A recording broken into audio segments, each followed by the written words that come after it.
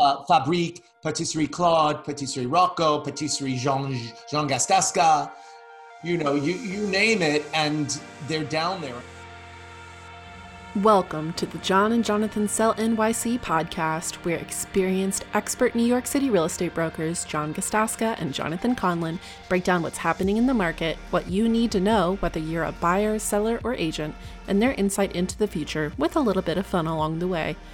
In this episode, John and Jonathan talk all about the West Village, including what kind of real estate you can find there, common price points, great restaurants and bakeries, and much more. Hey, everybody. Welcome back to the John and Jonathan podcast, NYC. How are you, John? Hi, everybody. I'm good. And you, Jonathan? I was taken off guard there. I did. You weren't expecting me to throw it at you that quickly? No, I wasn't on my Zoom. But I am doing well. And yourself? I'm doing okay. I'm doing all right. Fabulous. I know you love the red. I know. I love the red. Vision in red. So today we're going to talk about some market insights, takeaways as usual. And then today we're going to go back to a neighborhood podcast. We're going to talk about the West Village, one of our favorite neighborhoods, a lot of New Yorkers' favorite neighborhood, whether they can afford to live there or not. But we'll get into that.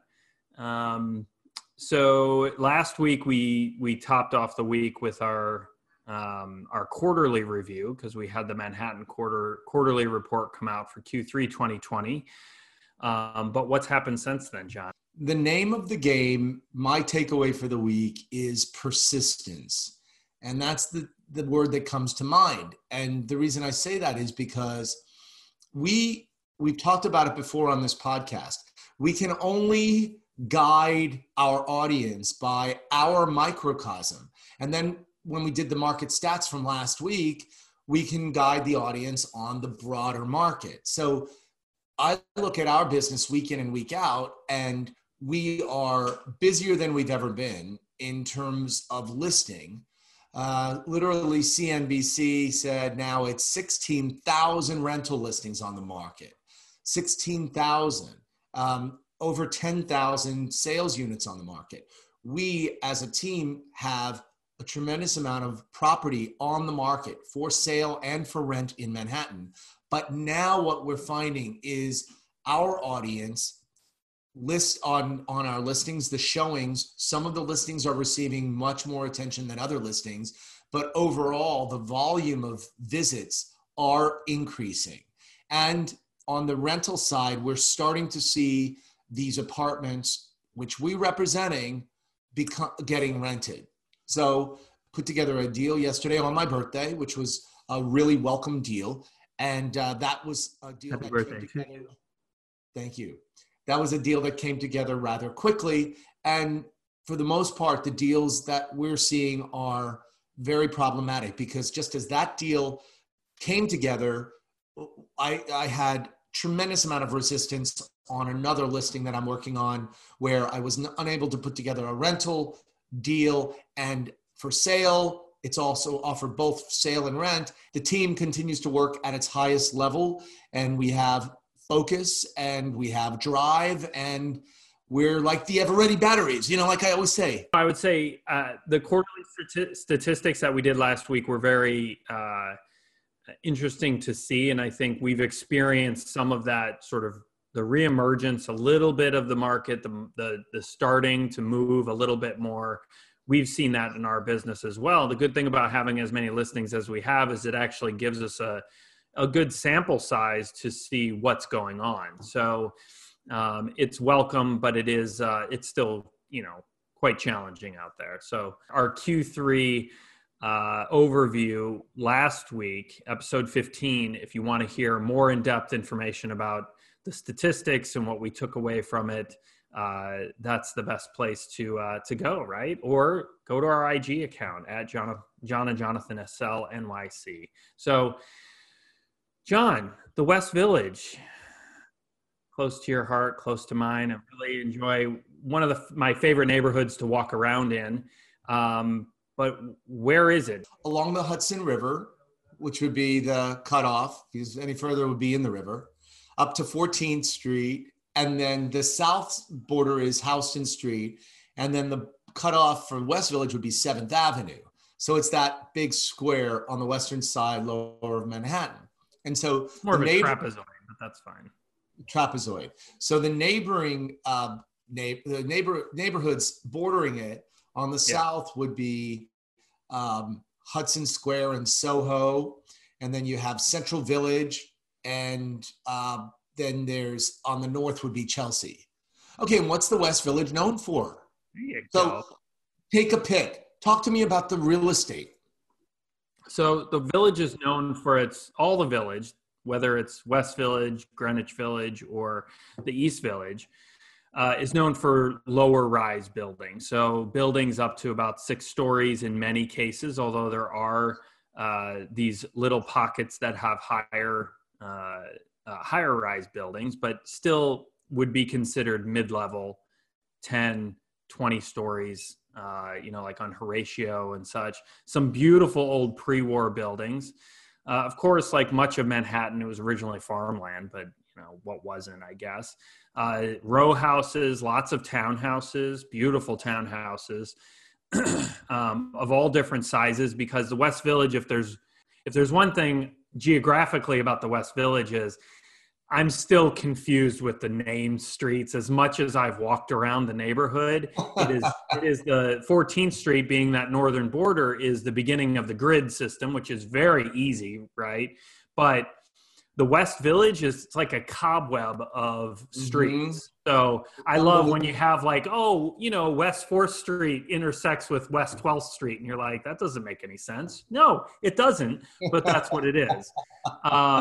But what that does is it gives all these odd shaped blocks, which gives you odd shaped lot sizes and such, which gives you odd shaped buildings and, a lot of pre-war real estate down there, because Manhattan was developed from the south up, and lots of interesting spaces. There have been some new developments done now down there, a lot closer to the river, where there was actually some land to be developed. So the last thing I would say is there's barely any office space down there. There are some of these beautiful like little stretches of antique shops and little boutique restaurants and such. Some of the best restaurants in the city down there. But what else? History, John? Buddy, what about the price of the real estate? Just quickly, it's some of the most expensive real estate. Very expensive real estate, because there's not a lot of. Because they're mostly small buildings, there's not a lot of doorman buildings down there. So you get there's actually a lot of walk-up buildings, but it's still very, very pricey real estate. Let's talk a little bit about the history. So in the 19th century, talking 1800s, farmland, just like most of Manhattan. And then as Manhattan became more and more populated, the West Village remained more sleepy, if you want to call it that, or quieter versus the hustle and the bustle of downtown. And there are historical significance to the West Village. For instance, one of the streets is called Bank Street. And the reason it was called Bank Street was because there was a huge cholera outbreak downtown in Lower Manhattan, where all the banks had to close, and they were relocated to the West Village. And then in the 20th century, so in the 1900s, which is one of my favorite times to think back to the West Village, it was the influx of writers and artists. And then, so you had Willa Cather, who Pulitzer Prize for one of ours, and E.E. Cummings, I Carry Your Heart With Me, and the famous Jack Kerouac. So that's where the writers and artists gravitate towards. And then in the 60s and 70s, you had the start of the gay rights movement. And so you have the infamous Stonewall Inn, and it just historical significance throughout the years. So what else about it? What about parks? And let's talk about what makes the West Village so fabulous.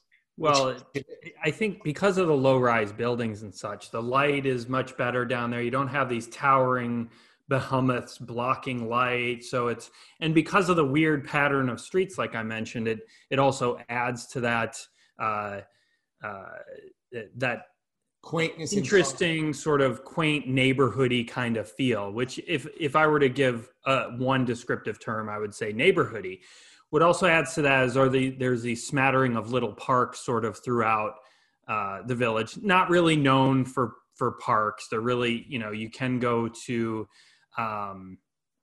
James J. Walker Park, which is a little further south. You have the Saravilli Playground, which is up by West 12th Street and the Gansevoort and such area, but they're not, these expansive green parks that you see elsewhere in the city. And that's just because of the nature of as it was developed. I don't think there was enough.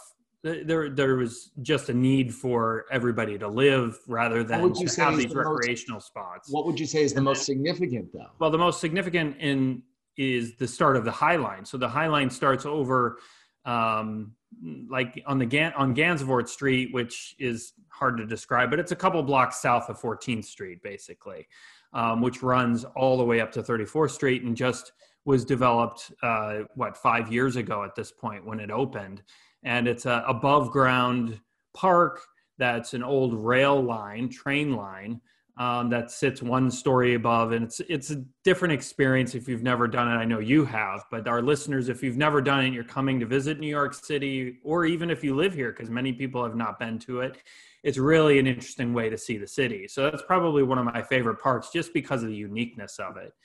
I like that. What else do we got down there, John? I liked what you said about the quaintness, and it is such a throwback in time. Like I was saying, as far as the artists and writers, that I can still walk down in that neighborhood and get lost in thought, but also lost because of the roads going all like this. Or end up on a new block that you've never been on because there was never really a need to walk down there. It makes it so fabulous. So being on the board of an off-Broadway theater company, Abington, the Lucille Lortel we work from, Lucille Lortel on Christopher, but there's also the Cherry Lane Theater. So it's home to off-Broadway houses, as well as the really, really, really popular Whitney Museum downtown. And then some of the jazz venues, Village Vanguard, the most significant bar down there, the Stonewall Inn, and Christopher Street, which is right in the heart of the West Village. And that was really, became the central focus of the gay movement down. Yeah, and still is. There's still, really, you have the Gay Pride Parade that ends down in that area, and it's, still very much known for its gay community down there. And the descriptive terms of the West Village make it appealing for many different types of people to live there. And you have some of the wealthiest people in the world that have pied-à-terres in the area because they want to be in the city, but they want that neighborhoody type feel where they're not surrounded by massive buildings and so on and so forth. The one limiting factor, of course, for is the service buildings. There's not a lot of the service buildings. So I'm working with a buyer right now that, really wants a doorman. I said, well, let's look downtown in the West Village and we'll just see which buildings have door staff. And there's only a few of them. He wants pre-war, he wants condo. Like, there's the few Bing and Bing buildings like we've sold in at 45 Christopher and 302 West 12th. So some beautiful buildings that have the service, but they are few and far between. But whatever follows with people in general, families that live there, et cetera, schools. So there's a very interesting mix of schools down there, public schools, of course, but some private schools as well that attract people. So I'd like to talk about the dining in the West. Of course you do. I know you do, John. More particularly, go ahead. The bakeries and the sweets. Okay. The West Village has not only the quaintness of the homes, but also businesses. So you'll have these, in the meatpacking, you'll have the boutiques and such, but these really fashionable restaurants. But as Carrie Bradshaw in Sex and the City made popular, Magnolia Bakery found its home on Bleecker and West 11th Street. And it is this phenomenal world-class bakery. It's, the Betty Crocker cookbook. And it is just, there's a line out the door to Magnolia. But then over time, Levain went in, and there's just a tremendous amount of bakeries. I don't even, all these little patisseries, etc. In doing our research for the thing, I'm sure there's a few bakeries that you will be frequenting. Yes, that I've never even heard of. Petit Chow, you have Fabrique, Patisserie Claude, Patisserie Rocco, Patisserie Jean Gastasca, you name it, and they're down there. And so, but the big gay ice cream shop that I've never been to, and I am going to that big gay shop. I've heard great things about it. There are a number of bars and restaurants, and so I'm told. I mean, I don't know the last time I went to a bar, but it feels like forever ago. Most of the bars and restaurants that I'm aware of anyways, like the clubs and the bigger bars, are over in the Meatpacking District, which is far west Village, just south of 14th Street. Beautiful little area. Me and my wife actually walked around that area and got pictures for our wedding day, on our wedding day before we got married, because we did Chelsea Piers, if you remember, on the boat. But we walked around and got pictures, because it's an old warehousey type area. Cobblestone streets. With cobblestone streets. So I can't say the last time I went out clubbing or went to a bar, but I believe that's still where they exist. But maybe you could comment on that, John, as I know you're a big clubber. Oh, those days are done. But restaurant-wise, clubber, I'm the old man on the team. But in terms of services, one thing about the West Village, it's not very big, so you'd have to go really pretty much into the Central Village. So transportation-wise, it's so the 1, 2, and 3 train run from, there's a stop at 14th Street, there's a stop at Christopher Street right in the middle of the village, and then down on the southern end of it, Houston Street. And then along 6th Avenue, there's the West 4th Street stop, which has A through F and everything else in between. We both love Greenwich Village, and we love the West Village in particularly because of its quaintness, as we said, its history. And also, one thing that we both forgot to mention is that wonderful running and biking path along the West Side Highway, which spans all the way from Lower Manhattan all the way up to the George Washington Bridge. And that attracts a lot of people to the West Village. So with that, I think we did a very good overview of the West Village.